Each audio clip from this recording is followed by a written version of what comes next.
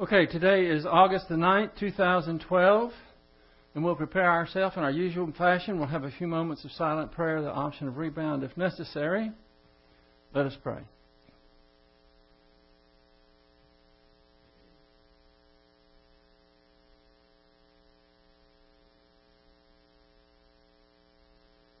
Heavenly Father, we thank you for your grace. We thank you for this day. We thank you for the opportunity to be here.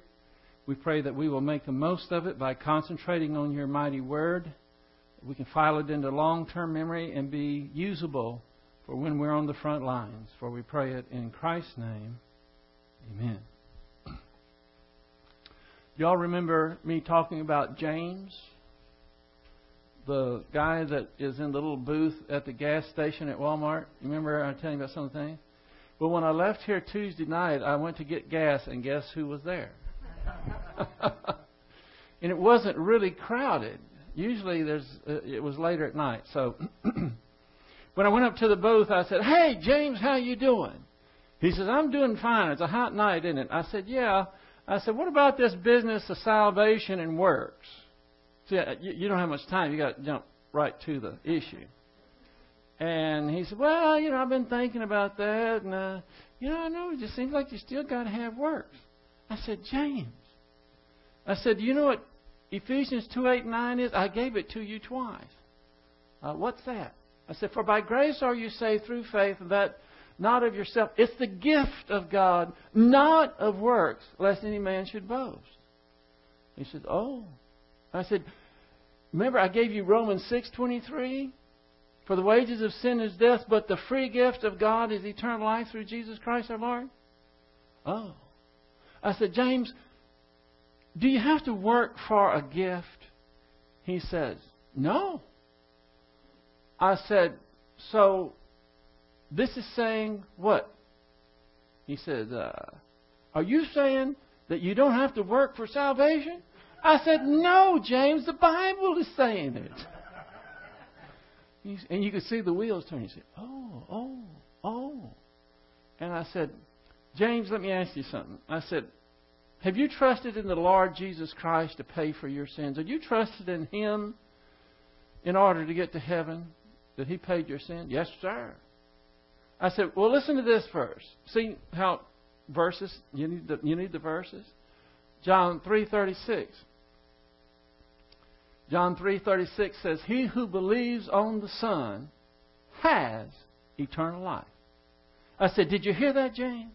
Let me give it to you again. He who believes in the Son has eternal life." I said, "Now you just told me you believe in Jesus Christ." I said, "James, what do you have?" And he went, "Eternal life." I said, "That's right." And his eyes were getting wide open. And the people were backing up behind me. They were shuffling around. And I turned around, and before I left, I said, "James, that is the good news." So I left it there with him. And I'm going to see next time I go there what he says. Did you see Michael? Oh, you did? Oh.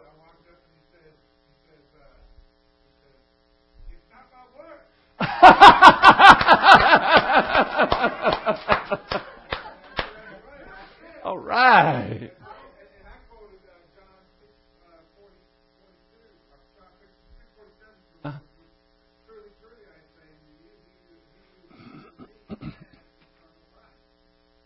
Do you have that mic back there? Give it to Mike and let him say one more time in case they didn't get it on the internet what James said. James is the guy that's in the little booth at Walmart. And say what you said again. Make sure they heard it. Okay, I got there about an hour later. Can you hear that? Yeah. Okay. And as soon as I walked up there, he says, "It's not by works." And he was excited. And I said, "That's right. It's not by works. Salvation is by grace." Mm-hmm. And I quoted to him John 6:47, which is truly, truly, I say unto you, he who believes in me has eternal life. Yeah. And I can't remember. I quoted some other scriptures to him as well. That it's a gift. Did he look a little animated? No, yes, he did. Very animated. It's like he got it. So, and I wanted to call you that night, but I got distracted. But yeah, he got it.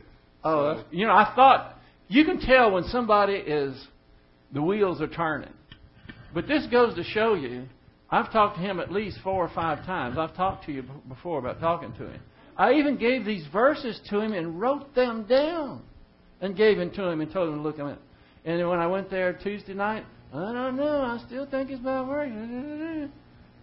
And you just got to keep hammering sometime until you'll know when they accept it, when they get it. Another thing I said to him is that we don't deserve it, and that's grace. Mm-hmm. That we can't earn it or deserve it. That's why it's a gift.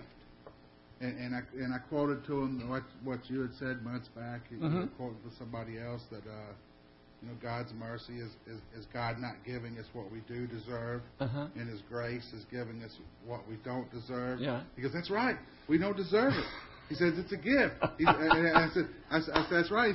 He says Jesus. He said that gift's to Jesus Christ. I said that's right. If you would have been there an hour earlier, you would have heard the same thing. I don't know. I think it's in the Word. I wish you could have heard him that night. Don't tell me that there isn't power in the Word. I mean, it got into his soul. I could see it. What is he, about 27, 30-ish? 25 and 30, somewhere along in that. And he's got a little Bible. He's always reading his Bible. But something clicked right then. I could tell. And I had quite an evening that night because then I went to H-E-B.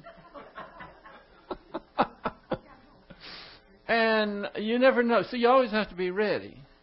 I went to H-E-B and I was in there getting groceries. And when I come out, I'm fixing to get in my truck. And this guy walks up to me. He's about the same age as James. He's about 27 years old.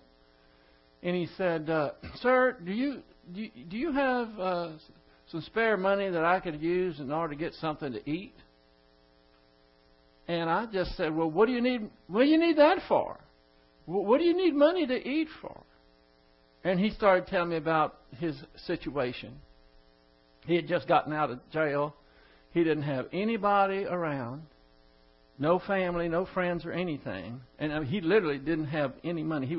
He told me he was sitting over there on the bench at Walmart looking at different people, really being hungry and not knowing exactly what he should do or what he should say.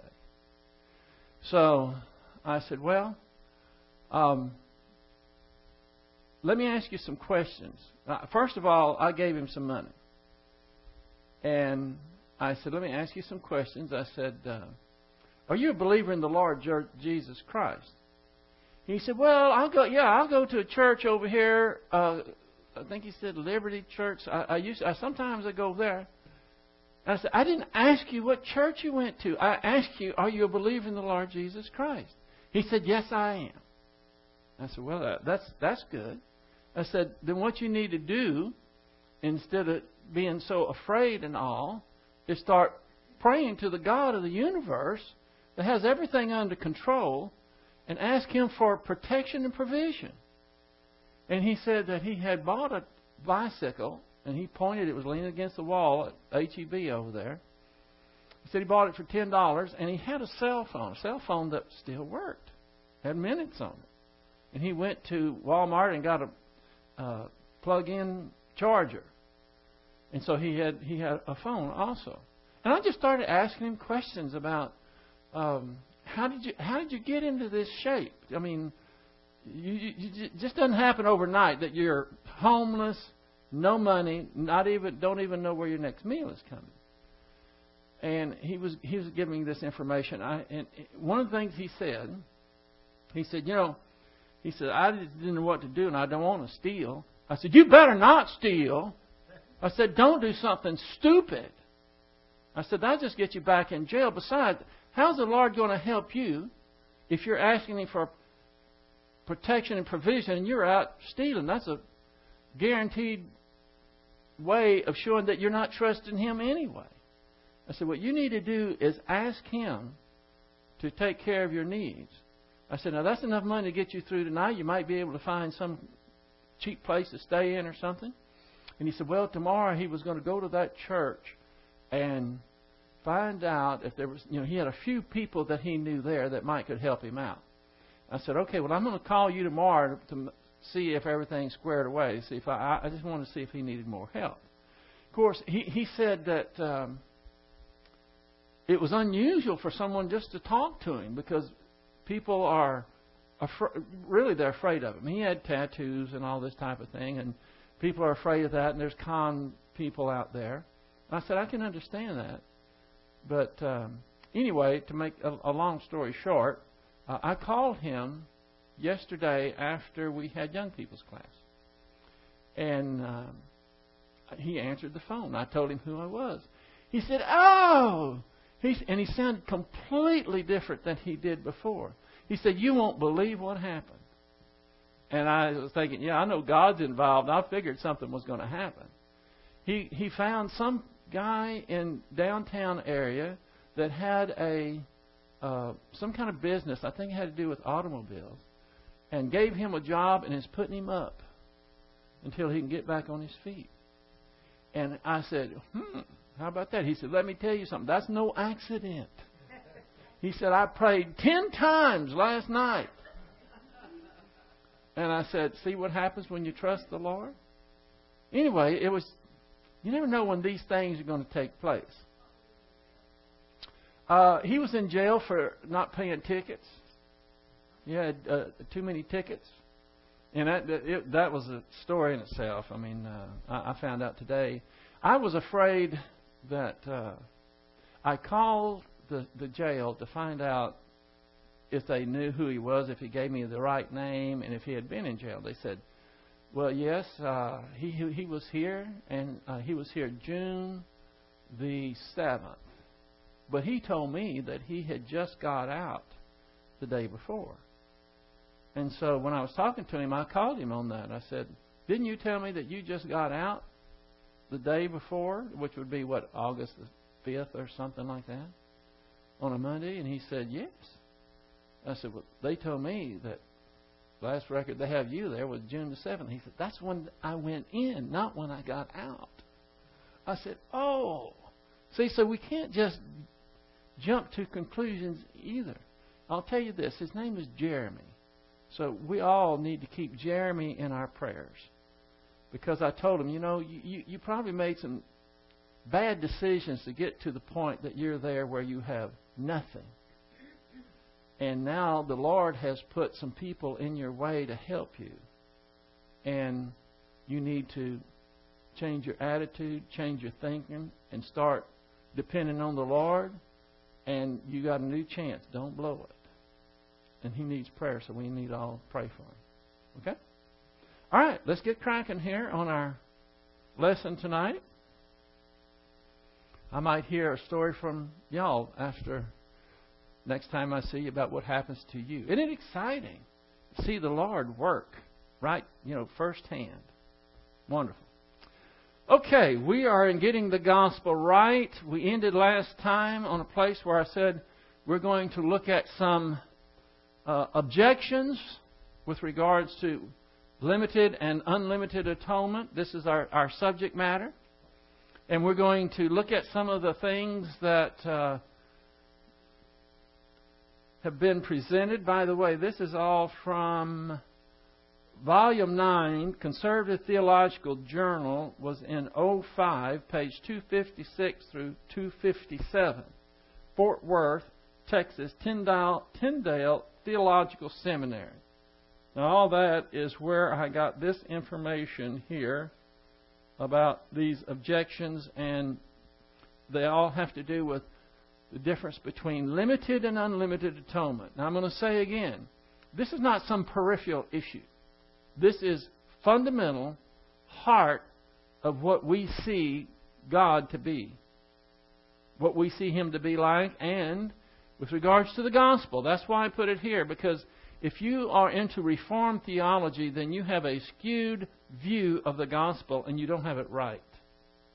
There are some huge heresies in this, and this is why we're dealing with it, so we can help them see the truth of the Word and not be fooled ourselves. So, there are three objections that are often raised in opposition to the doctrine of unlimited atonement, which is the view that we hold.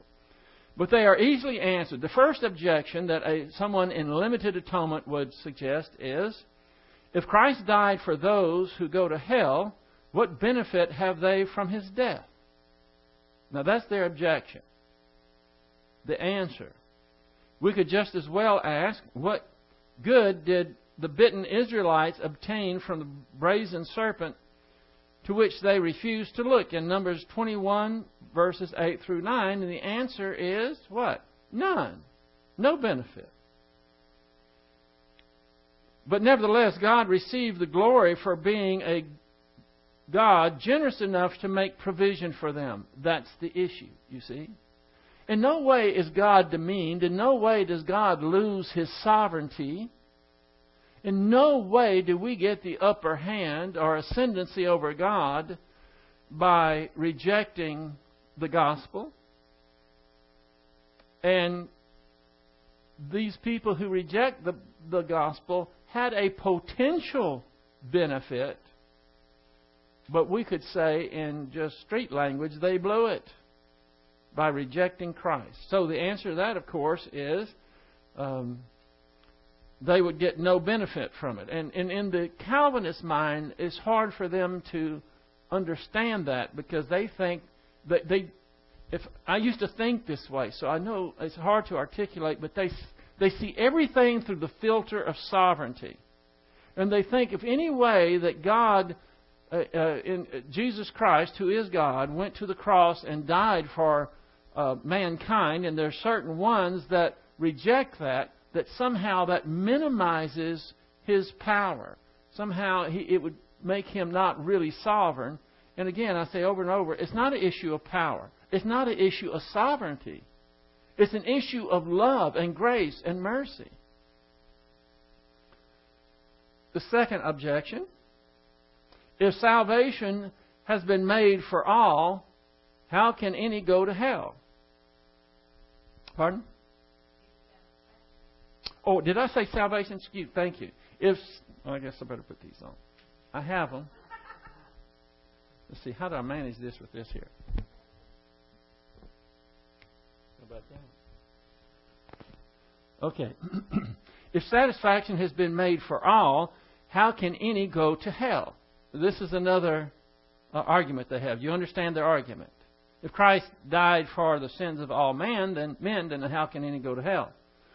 Answer: God has provided atonement for all, but He has stipulated that this atonement becomes effective only for those who exercise faith in Christ. Now that's not hard to understand. God provided salvation for all mankind, but there is a stipulation that they receive that free gift of eternal life through faith in Christ.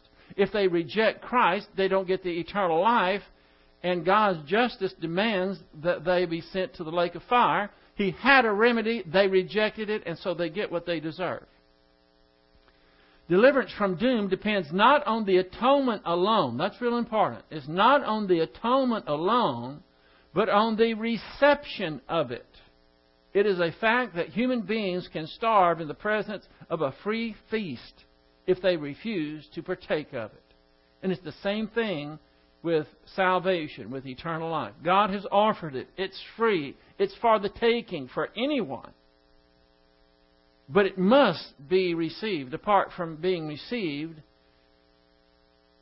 then there is no other way. There's no other way of salvation. Am I going too fast? Y'all sticking with me? Okay. Number 3. Objection number 3. Why would God have Christ die for those whom He, in His omniscience, knew would never receive His provision? Answer: we could just as easily ask a similar question in regards to numerous other events in Scripture. For example, why did God send Noah to preach to his contemporaries if He knew that they would not listen? 2 Peter chapter 2, verse 5. Noah preached for 120 years, and you know how many converts he had? Well, I don't think they were converts. I think they were part of his family, and I don't know, maybe he converted the 8. 8 then is the total in 120 years, and they were his family. I don't know about you, but if I preached for 120 years, the only people that I got to receive anything that I was preaching was from just my immediate family, I think I'd be a little depressed.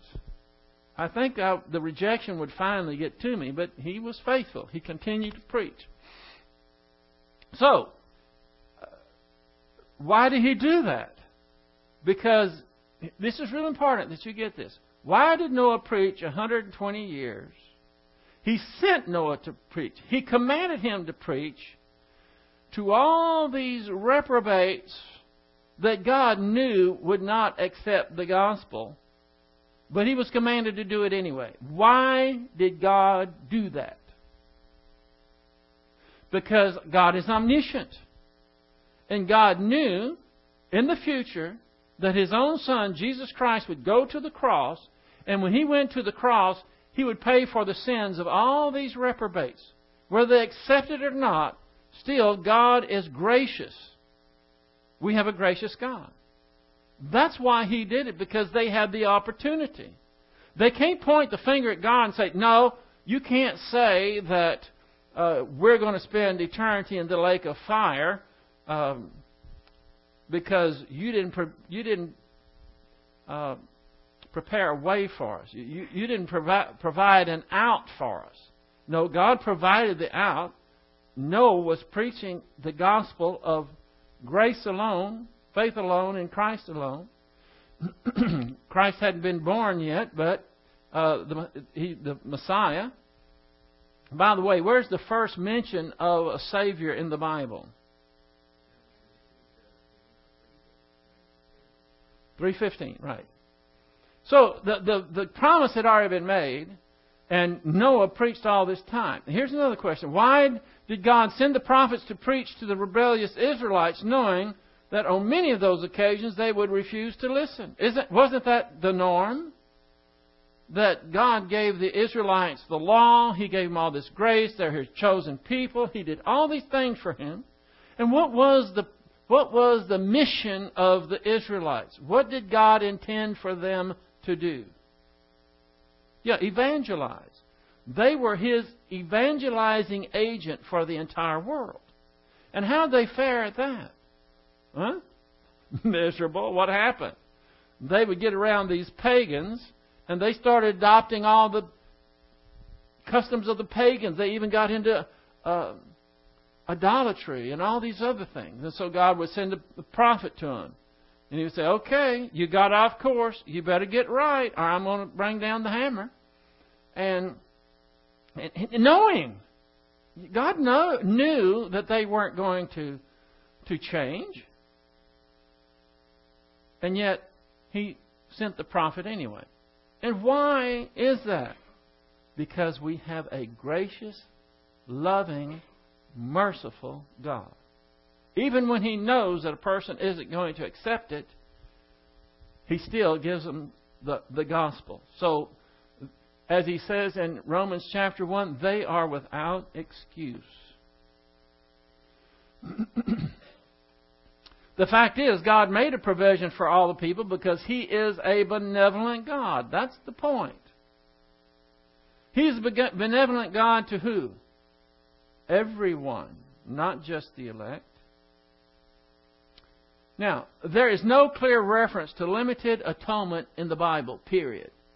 It is an inference from a system of theology that was known as Reformed theology. Now, I'm just reading what I found in this journal. And we have some bullet points here. The first bullet point, these are the reasons that limited atonement is not scriptural. First point, it runs contrary to many explicit statements of Scripture. Remember when we went to all these verses that had the world in it? Jesus Christ is the Savior of the world, especially those who believe. God would have all men to be saved. We have, for He is the propitiation, not only for our sins, but the sins of the whole world. It goes on and on. So many of them like that. And what this is saying, to say that He's not the Savior of the whole world, but just of the elect. When you take the words whosoever and world and everyone, and you try to minimize them and you try to restrict them, then what you're doing is going contrary to explicit statements of Scripture. What's happening is you have to add words in Scripture in order to verify theology. Second point, second bullet. It depends upon a departure from the normal grammatical, historical interpretation, and so ought not to be held by dispensationalists. Because we go from a literal, grammatical, historical interpretation. And when you have to start adding words in, that's no longer the case. In making the atonement the only instrument of securing our salvation,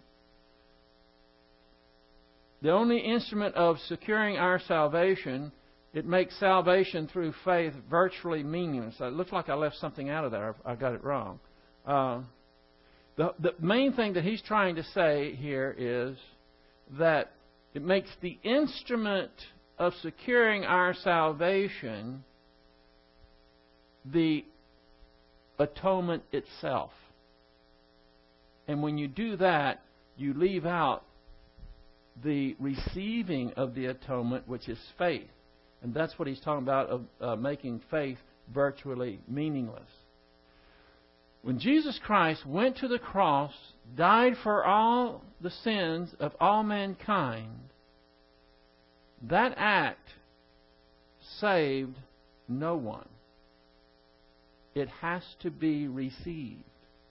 And what the Calvinists do is only emphasize what this point is saying. The instrument of securing our salvation, they say, is the cross.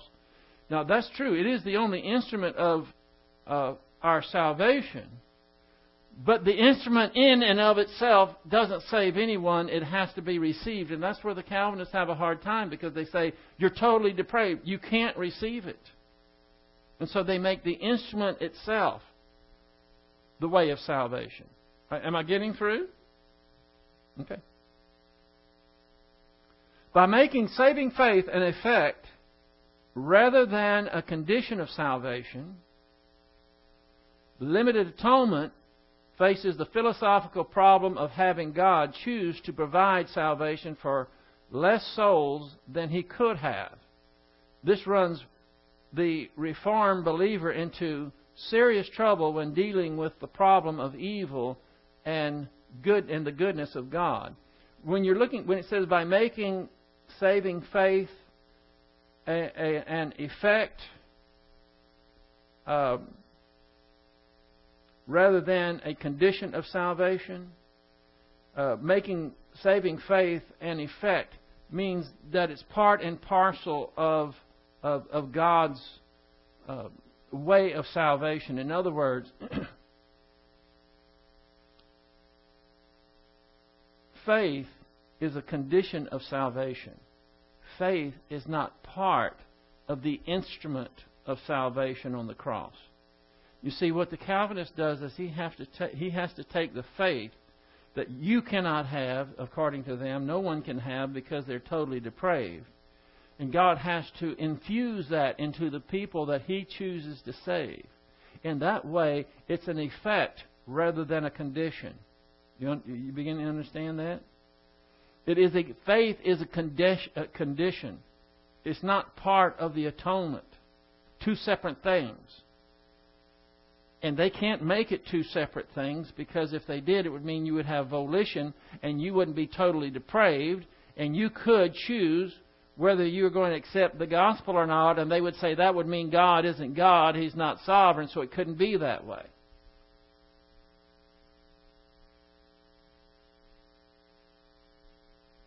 I see no hands, so I'm going to move on.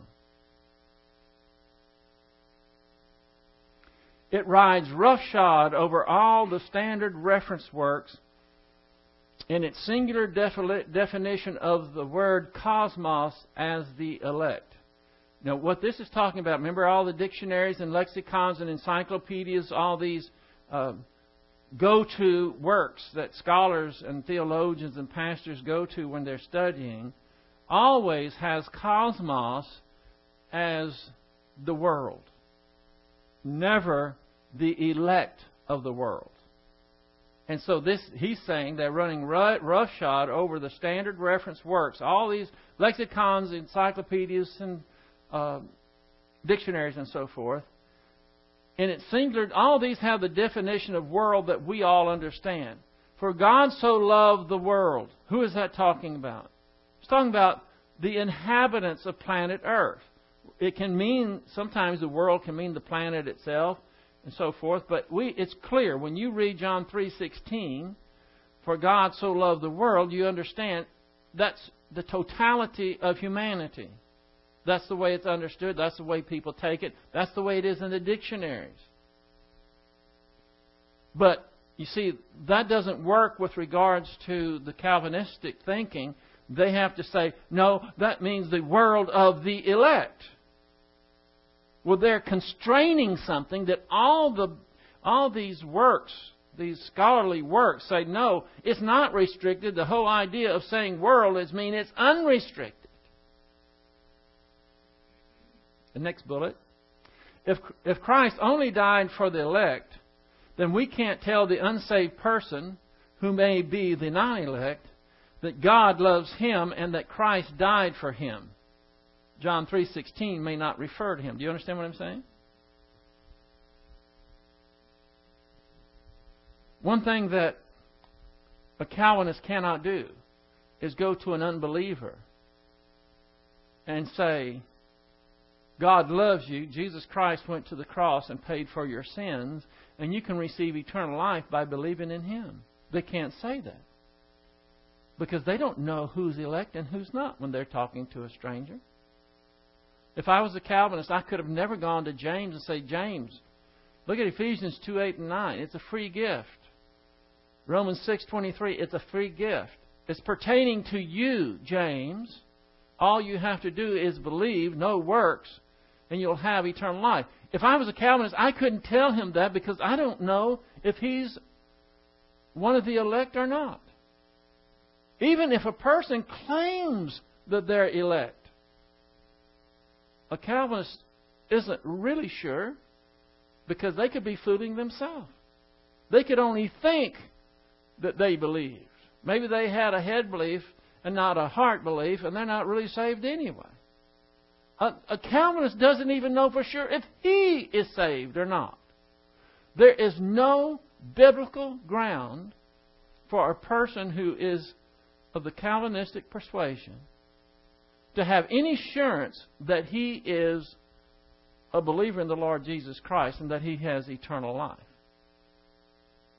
What would it be? It can't be that they say, well, I know that I'm one of the elect because I believe in Jesus Christ. Oh, no, wait a minute. You can't believe in Jesus Christ. What do you mean? Are you telling me you had free will? No, you didn't have free will. The only way that they know if they're elect or not is not by the Scripture that says believe on the Lord Jesus Christ, because they can't believe. The only way they can know is that did God infuse into me? Did He regenerate me so that I can have faith? Am I one of the elect? Is that why I have faith? Because He infused this in me? They cannot tell. They cannot be certain. They always go to what? Works. They try to convince themselves because the perseverance of the saints. They have to persevere. And that's what they're trying to do, is to persevere to convince themselves that they're elect. Because they can't go on God's promise. They can't go on the promise that if you believe in the Lord Jesus Christ, you will be saved. Because they can't believe. Yes, Cindy.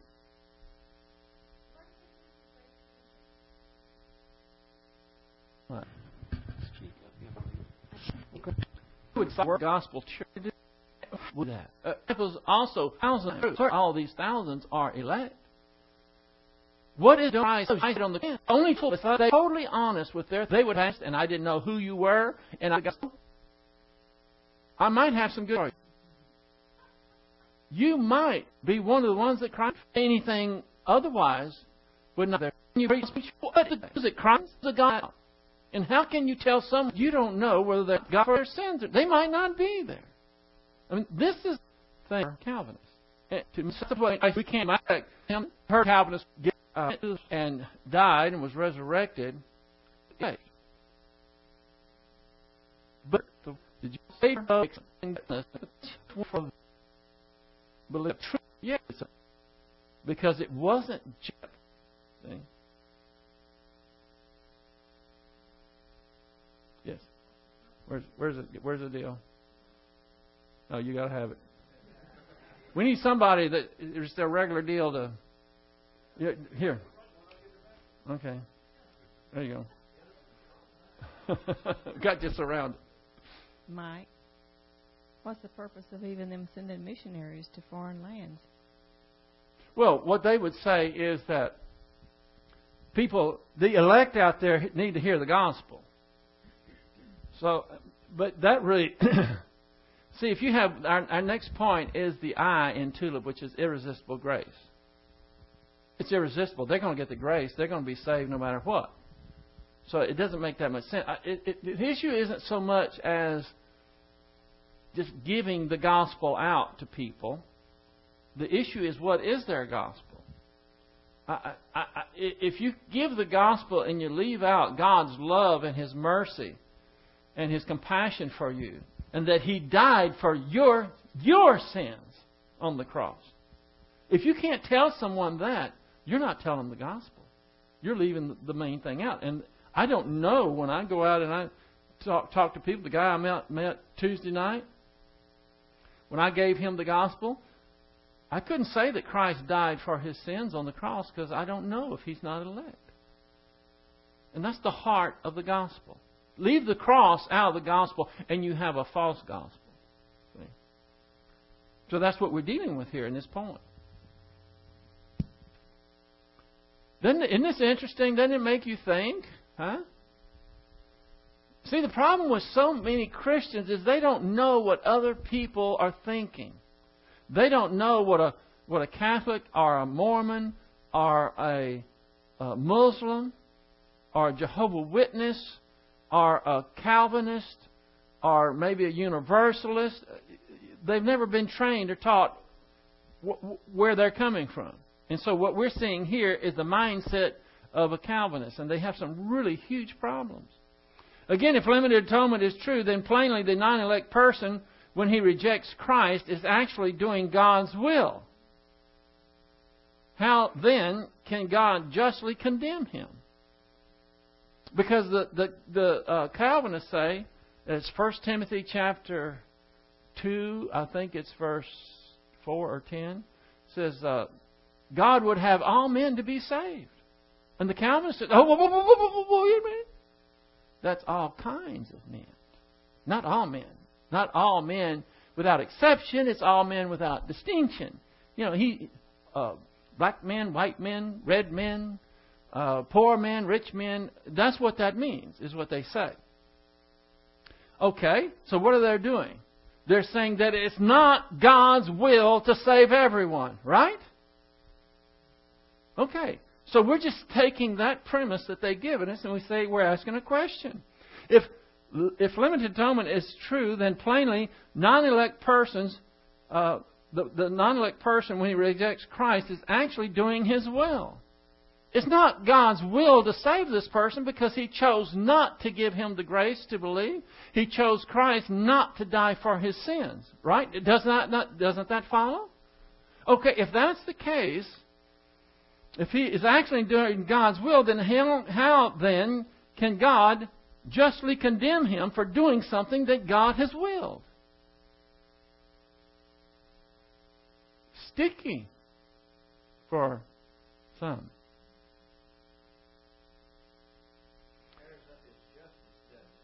Well, yeah. So you can't argue on one side when you have the Scripture, God would have all men to be saved, and saying, no, that's not everyone, that's just different types of men. And then say, okay, if God didn't will all men to be saved, it means the ones that aren't saved, He didn't will to be saved. So, according to this, when someone rejects the gospel, he's doing God's will. And then how could God justly turn around and condemn him for doing God's will? Another way to put it is this way, is if a non-elect person, if Jesus Christ did not die for the non-elect, He didn't choose to die. God did not allow Christ to die for their sins. And God withholds the grace that He needs in order to believe. Then how can God condemn this person for not accepting Christ, which He didn't offer to begin with, and didn't give him the grace in order to believe it? How could God justly condemn someone like that? See, these are the questions. Remember I said how important questions are? These are the questions that we need to be asking someone who has blinders of Reformed theology on them. This will be the last one. It makes John 3:16, 1 Timothy 2, 4 through 6, 2 Peter 3:9 and so forth, read as pointless tautologies. Told you they have these big words. T-A-U-T, it probably would be tautologies. Tautologis. It means needless repetition of an idea, especially in words other than those of the immediate context. And I got that definition from Wikipedia. Y'all ever go to Wikipedia? We have some computer people in here that go there.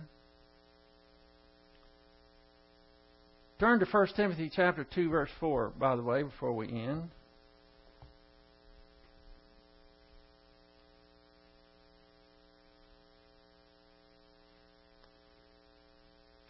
First Timothy chapter 2.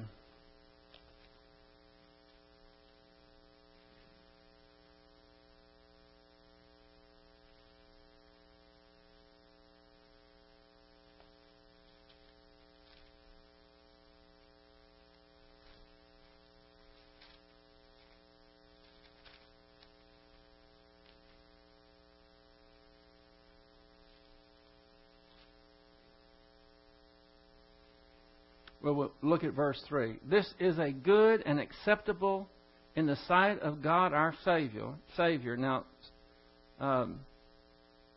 put a circle around 4 and 5.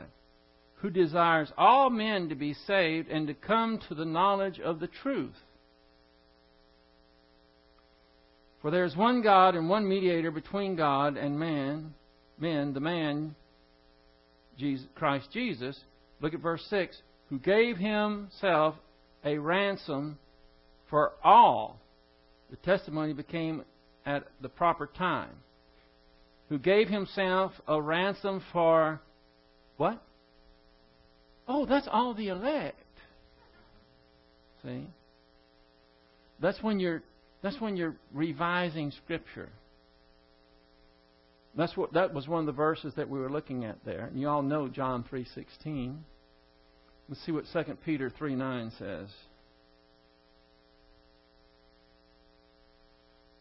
You know, you go towards the back of your Bible for 2 Peter.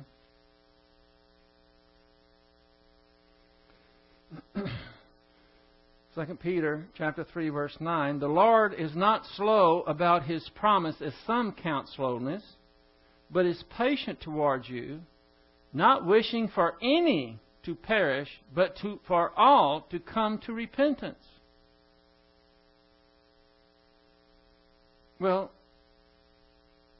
what it really means is not wishing for any of the elect to perish, but for all of the elect to come to repentance. Now, it makes you just shake your head, doesn't it?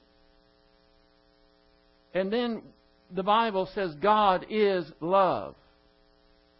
God is merciful. He's just. He's compassionate. And you say, how can this be restricted to only a select group and God be less than what the Bible says He is? And they go into the hiding place of mystery. Well, it's just a mystery. And there are no telling, I don't know how many people are trapped into this delusion of God not loving everyone.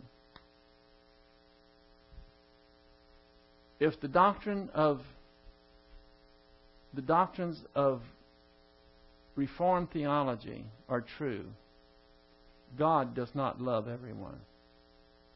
He purposely sent Christ to the cross only for those He chose to save. And He withholds grace from everyone else. And this supposedly brings Him glory, and He does it because He does it of His good pleasure, is what the Calvinists say. Do you see why I'm spending this much time? We can't just pass by and not be prepared to ask the questions to unmask this deception. These people they look at God and they don't see the God that we do. And they have no way of having any assurance of their salvation. None. They're not our enemies. They're the people that we need to pray for and reach out and not just debate and try to win an argument, but to ask them the questions that God can use to go into their soul so that they can see the spiritual blindness that they've accepted. Well, I've got some real dillies that are next. They're not, these aren't brain teasers, but when you come to this class,